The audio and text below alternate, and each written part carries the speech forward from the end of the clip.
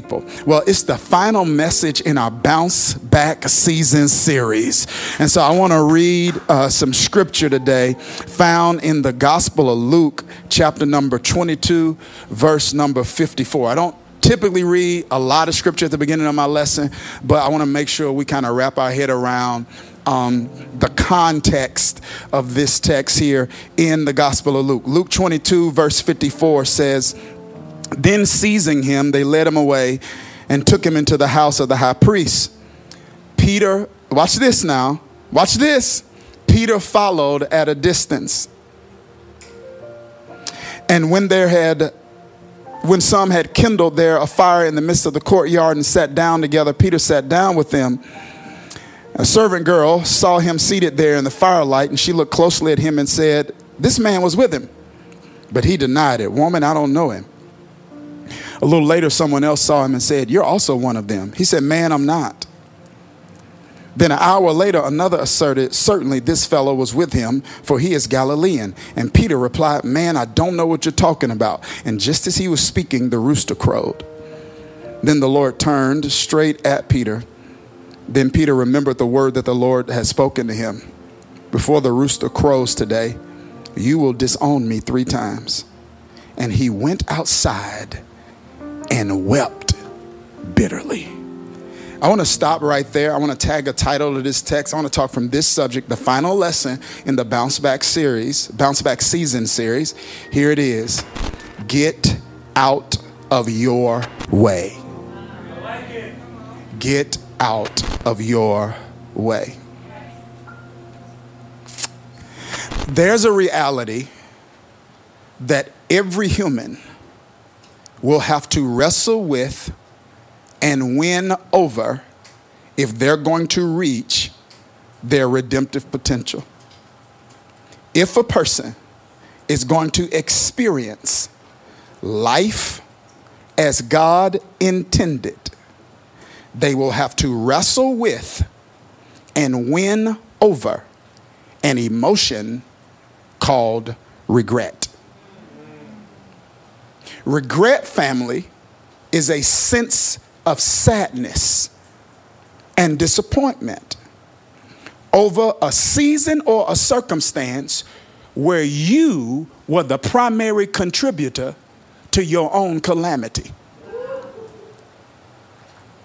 Don't miss this, family. It's when if someone were to be arrested for a crime that was inflicted upon us, the person we would have to point out to the police would be ourselves. It's when we were the perpetrator and the accomplice to the mishap of managing a season or missing an opportunity, to the degree that we want to be mad at something or someone, but we realize the only person I can be mad at is me.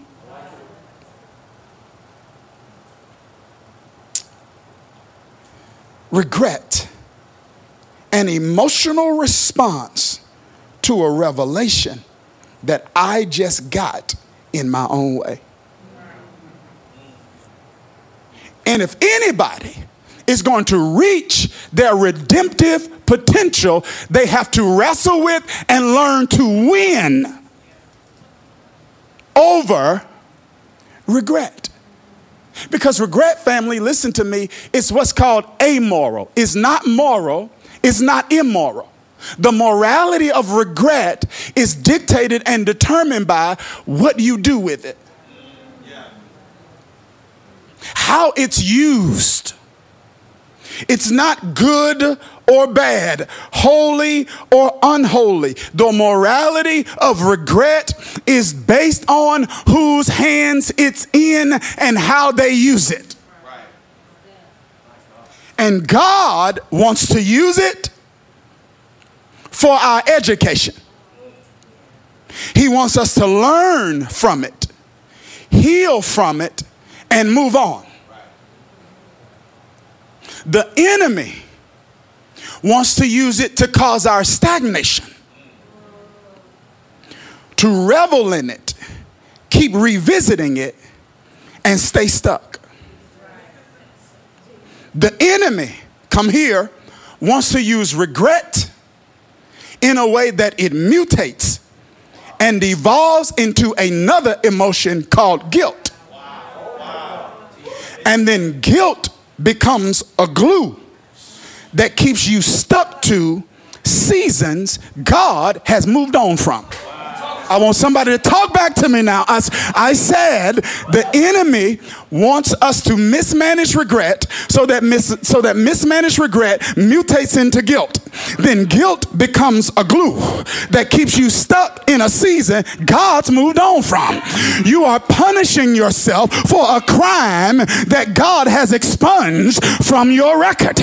And the adversary understands that you cannot be the you need to be in your future if you are still punishing yourself for the you used to be in your past. And I'm coming to somebody today that's watching this message, and I want to tell you that this is your prison break.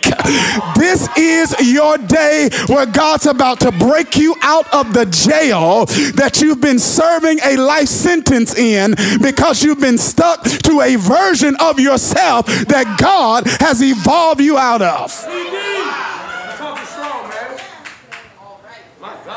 You see, I mean, I'm prayerful, but when I was praying for this service this morning, I prayed with a unique kind of fervency for me over the message. Because as I started revisiting what I was going to share today, I began to think about what Paul talked to the church at Ephesus about, which was principalities. He says we wrestle not against flesh and blood, right? And he mentions principalities. And I also started thinking about what Paul told Timothy about, which was something called doctrines of devils, which produces principalities. Social norms, trends that you see in regions, in people groups, and in family structures.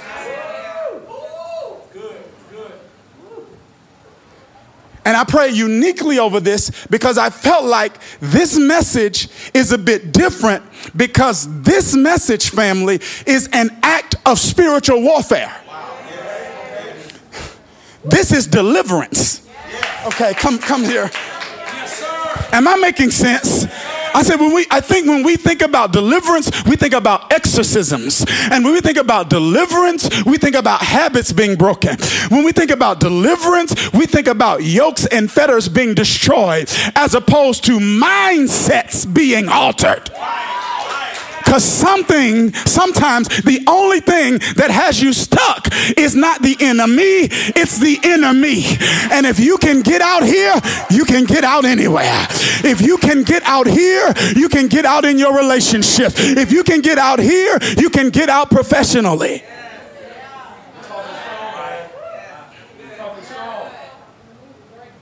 People are often unable to bounce back and recover because they have a mindset, a thinking pattern that chronically causes them to revisit what you can't revise. That's good. One more time. One more time. It's a thinking pattern that causes people to keep revisiting what they cannot revise. So instead of using the revelation of regret as motivation to create a new future, the enemy uses the reality of regret to keep them turning their wheels in the past. And they live with verbiage that is the equivalent of should have, would have, could have, as opposed to the language of faith, which says God still can. Boy, if I was in a church, I said, instead of the language of faith that says God still can. And I'm coming to somebody's living room, somebody's phone, somebody's television to tell you he still can. Yeah, I know what you did, but he still can. And I know what didn't happen, but he still can. And I know how old you are right now, but ask Sarah, can he still do it in a whole season?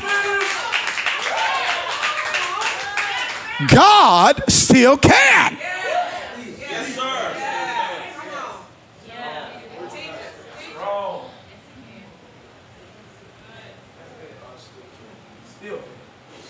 The regret mutates into an emotion called guilt that becomes a glue that keeps you stuck to a season God's moved on from.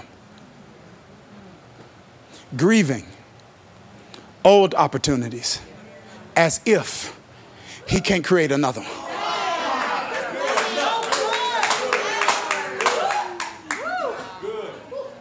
Did you hear what I just said, family? Grieving old opportunities as if he cannot create another. This is the essence of what the prophet Joel, the minor prophet Joel, this is the essence of what he's talking about in Joel 2 when he says God will restore the years. He's talking to people who had lost years of harvest and crops. He wasn't saying you literally going to, those crops that are gone, those crops are gone. But he's saying what God's about to send in this next harvest season is going to be so massive. It's going to be more than the accumulation of all you miss. I'm telling you, you can miss 10 doors. And then this next season, God can open one door. And that one door be so amazing. It makes up for the 10 doors you miss. God still can.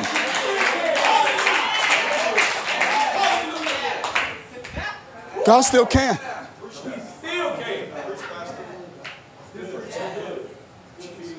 Mismanaged opportunities, God still can. Missed windows, God still can. He creates them. I missed the window. He creates windows.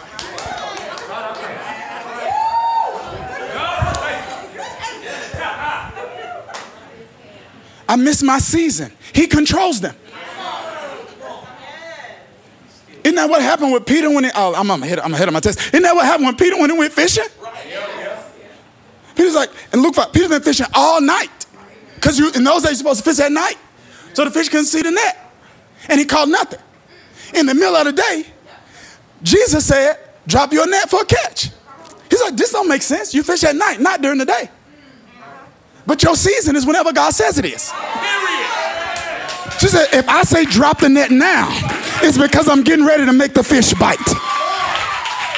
If I tell you to apply now, it's because I'm getting ready to make the fish bite.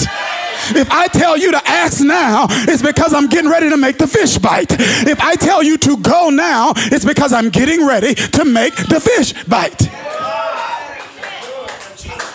I'm telling you, I'm not just speaking this conceptually or philosophically. I'm speaking this professionally, pastorally, and experientially. That many people are in their own way when it comes to their divine recovery. Because we have not taught you how to wrestle with, properly utilize, and then win over this emotion called regret. How to use it as fuel for your future.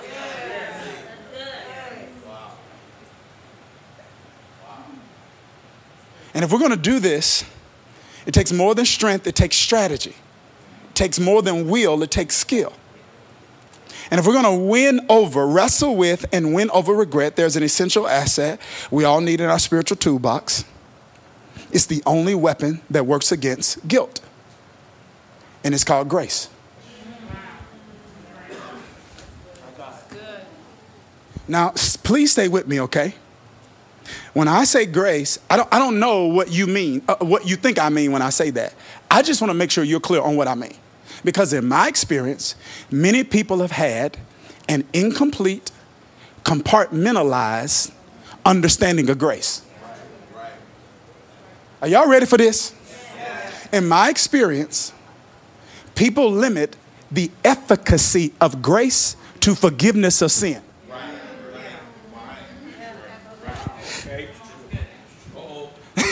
So when they think grace, They think forgiveness. But the writer of Hebrews introduces us to something different.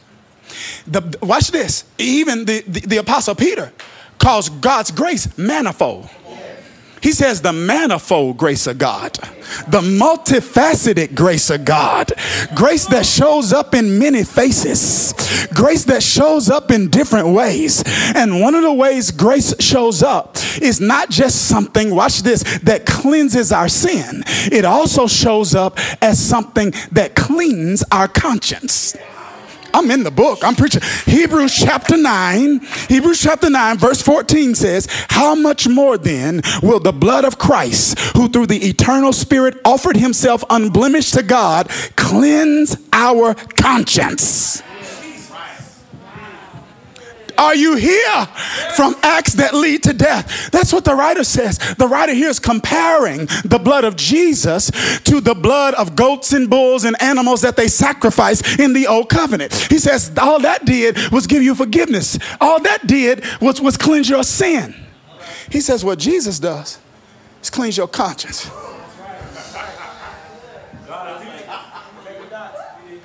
And I'm telling you, some people, it's not just a sin problem. That's been handled. That's not in the way of your bounce back. It's a conscious problem. It's not that sometimes the relationship with your child can't be restored. It's just your conscience won't let you move on from the parent you used to be. It's not that you can't push the marriage to a place where it is healthy and wholesome and filled and helpful for others and filled with happiness and bliss. It might be that your conscience won't allow you to become the spouse you can be because you're still punishing yourself for the spouse you used to be. Come here, entrepreneurs, leaders, listen to me. Maybe what you're leading and what you're serving hasn't evolved into what it could be because you're still punishing yourself for being the leader you used to be. Sometimes we in the way of our own recovery.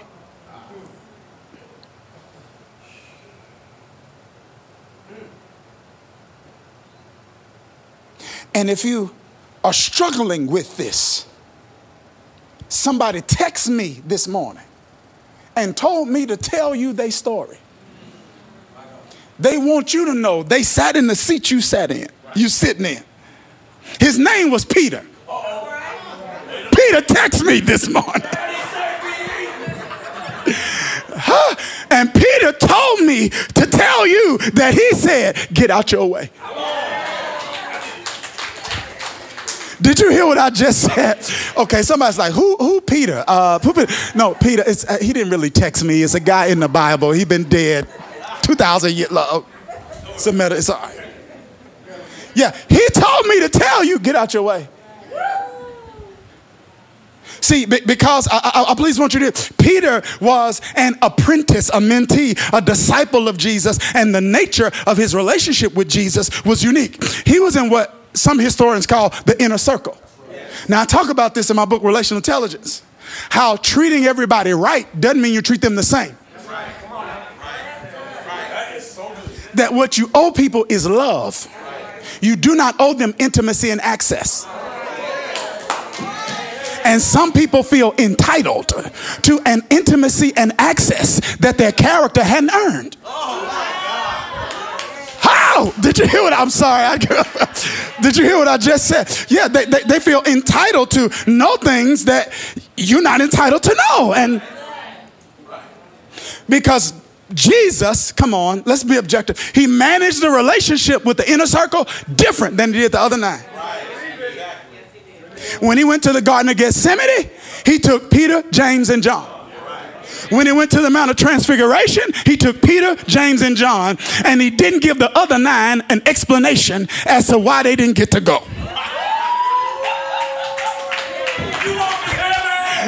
Because everybody is not owed an explanation regarding what you're going to do with the life God's holding you responsible for. I go with who I want to go with. I talk to who I want to talk to. This is so good. Peter is on the inner circle. He saw things others didn't get to see. He could approach Jesus in ways others couldn't. He had unique information. And Peter was close to Jesus.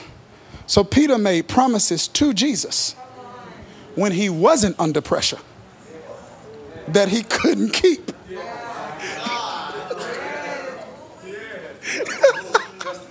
When he was under pressure.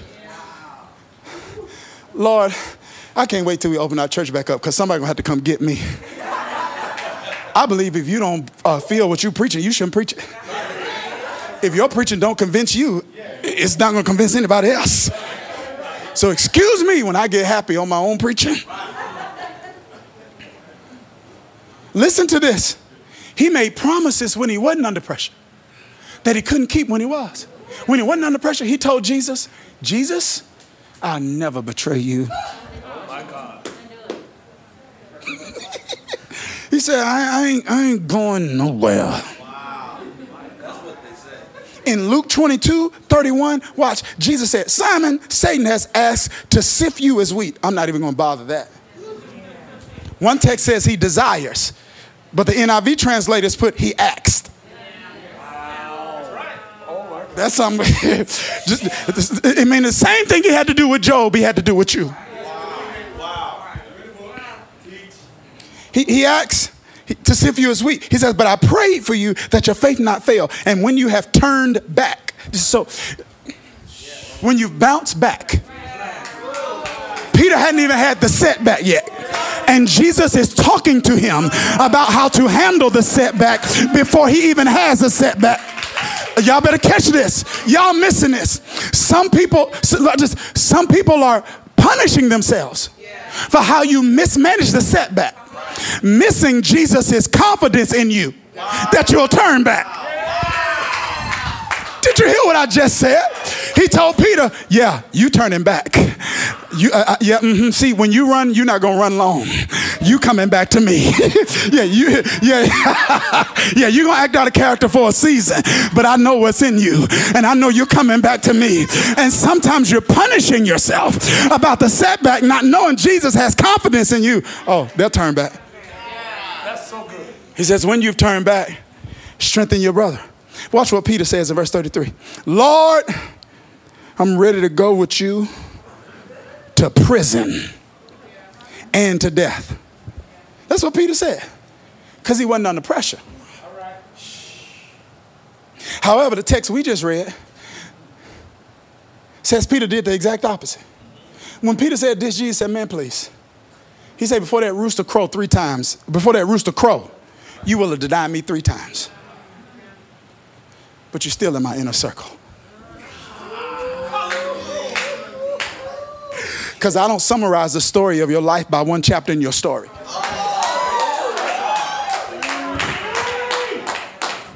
That when I assess your life, I assess your life holistically and comprehensively. Now, when people assess your life, they will write a book on your failures and cliff notes on your success. But when God assesses your story, God says, I'm never going to define your whole book by one chapter in the story.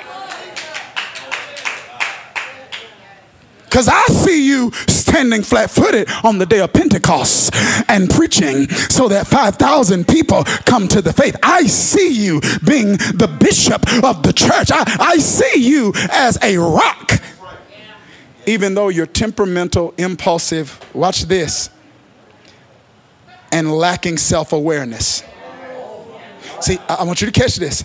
I don't think Peter was lying in verse 33.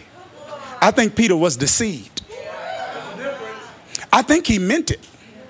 He just didn't know he had not yet become the kind of person that can keep a commitment under pressure. I'm going to say that one more time. I think he believed he would really go with Jesus to prison or death when he said it. You know how you get hype? You say something. I got you.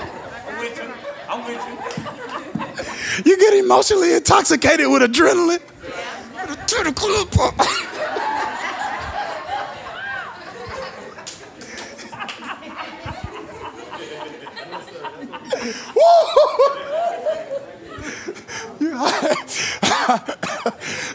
That person you hang out with, they go to sleep all the time. We're about to stay up all night.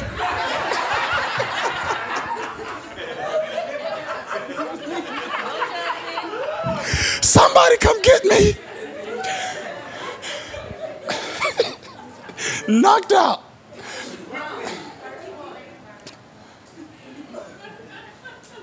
Adrenaline. I think he meant it. The reason I think he meant it, I mean, he had proven some degree of commitment because he left his fishing business. Wow.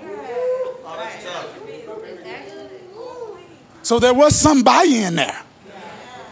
So I think in that moment he meant it. So I don't think he was dishonest. I think he was deceived. He lacked self-awareness to assess whether or not he was a person that could be trusted to keep his word under pressure. Now, I think that's important for us to understand when we're managing our own relationships. Some people tried to deceive you. Other people didn't try to deceive you. They were just deceived about themselves. So when they said they would be something to you, they meant it. They just hadn't objectively assessed themselves to determine whether or not they were the kind of person that could actually keep their word. Are y'all all right? Everybody's good? So God then used this situation with Peter as a revelation to Peter about Peter. Jesus is like, I knew this was in you, but you didn't. Now this circumstance exposed you to you. Now we got two options. What are you going to do with it? You know what Peter did initially? The Bible says he left out, you see it, he wept bitterly, grieving. That's regret, right? I mismanaged this. I disappointed Jesus. I disappointed me. He wept bitterly. Do y'all see that? Okay. If you see it, put I see it in the chat. Here it is. Here it is. What happens after that is Peter returns back to the fishing. Read the text. He says, I'm going fishing. Are y'all hearing what I'm saying? Jesus is falsely accused. He's crucified. And Peter's going fishing. Because the enemy, remember, God wants to use regret as your education. Enemy wants to use the stagnation. So we can take Peter going fishing as a metaphor for Peter going back.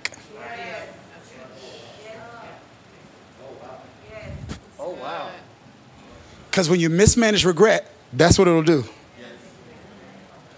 It'll take you back to the boat you stepped out of.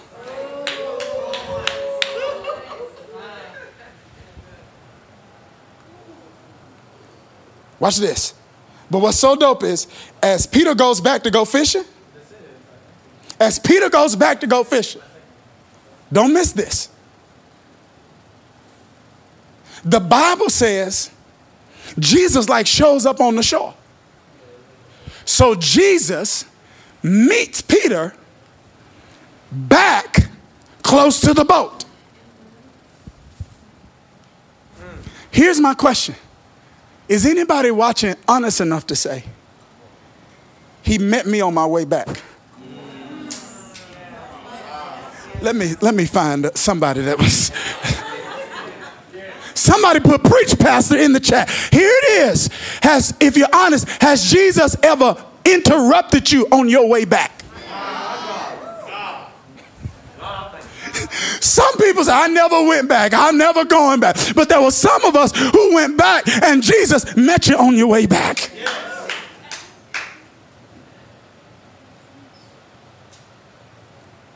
And at that moment, Jesus asked Peter this question. Peter, you love me? He said, yeah, feed my sheep. Peter, you love me? Yes, feed my sheep. Peter, do you love me? Yes, feed my sheep. I want your service to me to be based out of your love for me, not your sense of your worth.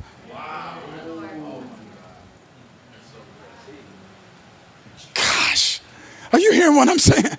He's saying, do you love me? Now use what I gave you then.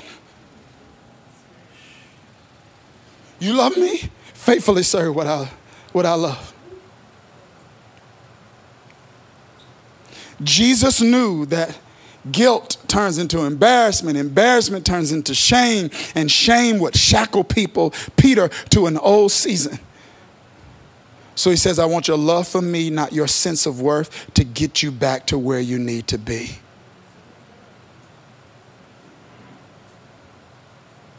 And at that moment, Peter received something that we all have to receive if we're going to bounce back from calamities we contributed to, if we're going to win over regret.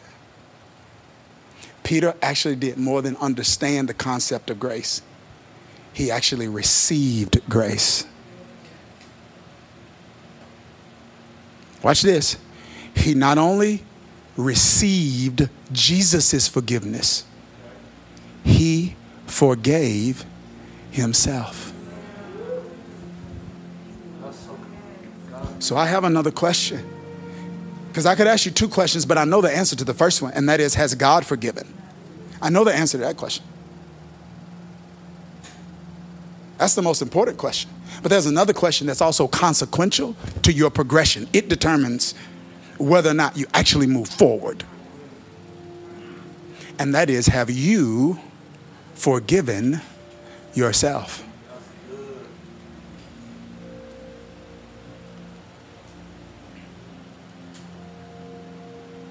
You might blow money. You're going to have to forgive yourself. You might miss opportunities. You have to forgive yourself. You might make moral missteps and mishaps. You got to forgive yourself. You may go through a season where there's unwise parenting practices. You got to forgive yourself. You may go through a season where you did not properly steward and appreciate and manage the gifts of relationships that God sent to your life, and you took some of those for granted. Maybe some of those people are no longer on earth. Maybe they've transitioned on to the next life. But you got to forgive yourself. Whether or not God forgives, that determines whether or not you go to heaven. Whether or not you forgive you, that determines whether or not you go forward.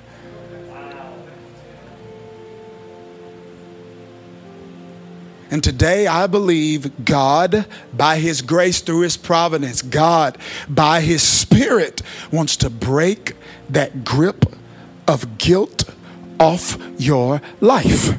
And some of us have been wrestling with it so long, it is literally a thinking pattern. The brain's been wired to think that way. And some of us need, I still believe in this, supernatural intervention. Meaning you need God to, well, is there more work to be done? Yes. But you need God to accelerate the work.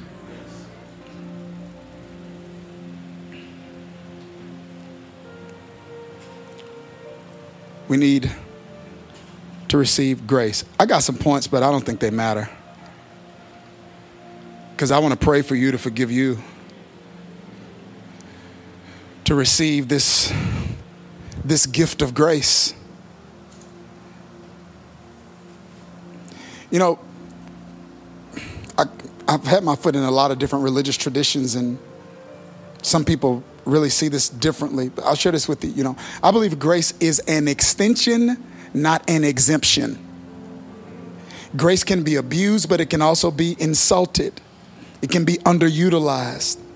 And when you understand God's giving you an extension and another opportunity to get it right, you manage that the way Jonah managed his. When Jonah got out of the belly of that well, he didn't sit on the shore and say, man, I shouldn't have did that. I just wasted 3 days. That was so dumb. I'm so stupid. I spent money to get on that boat. I need that money back now. Right? He didn't spend time on the shore. Why? He knew this is an extension. So the Bible says what it should have took him 3 days, he did in 1.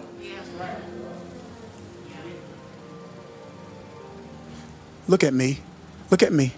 Don't put this in the chat. Don't waste grace. Don't waste grace. You woke up this morning. Don't waste grace. God's giving you another chance. Don't waste grace.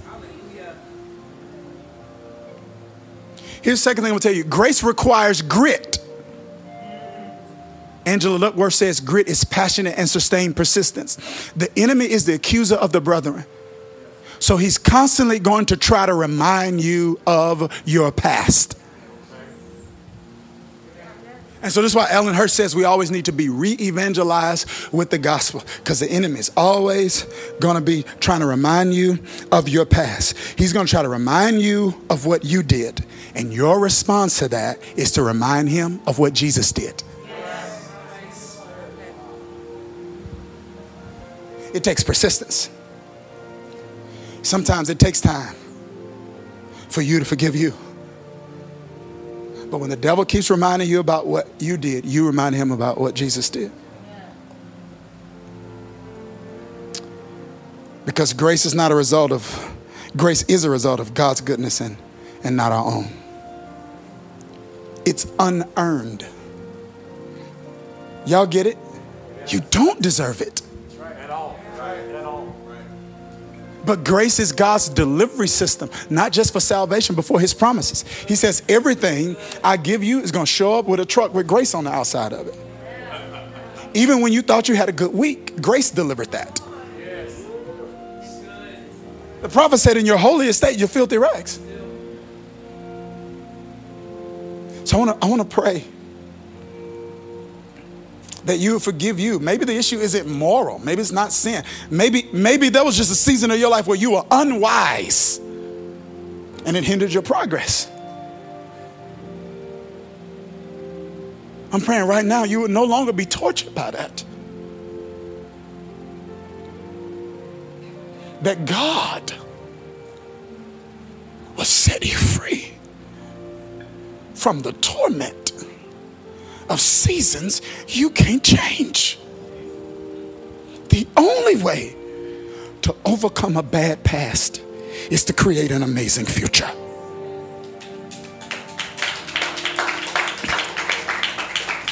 Like Joseph, to give birth to a Manasseh and say, you have made me forget all the pain of my father's house. That I gave birth to something in this season that was so beautiful that it made all the past pain seem minuscule. I want to pray for you. Wherever you are, if you're not driving off you, I know some of you are, hey, you got to get it whenever you get it. I understand. But if you're not driving, would you just take a moment and just trying to kind of connect with the Father and allow him, the Holy Spirit, to minister to you? Like I can give you information and revelation. He has to help you with the execution. I'm praying right now in this moment that God will set you free from the torment of your past.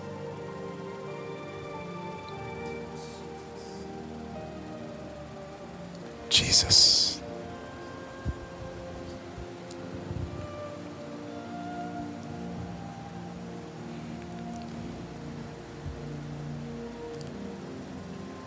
So, Father, I love you and thank you today that your word says that if your Son sets us free, we are free indeed. I pray for that kind of freedom today. Understand that some of your work is incremental, but I also know you can accelerate the process. You are Baal Perazim. You are Lord of breakthrough. That when our head hits walls, when we find ourselves plateauing, when we're in fences we cannot get out of, you go before us and create a way. You bring breakthrough. And I pray for that today.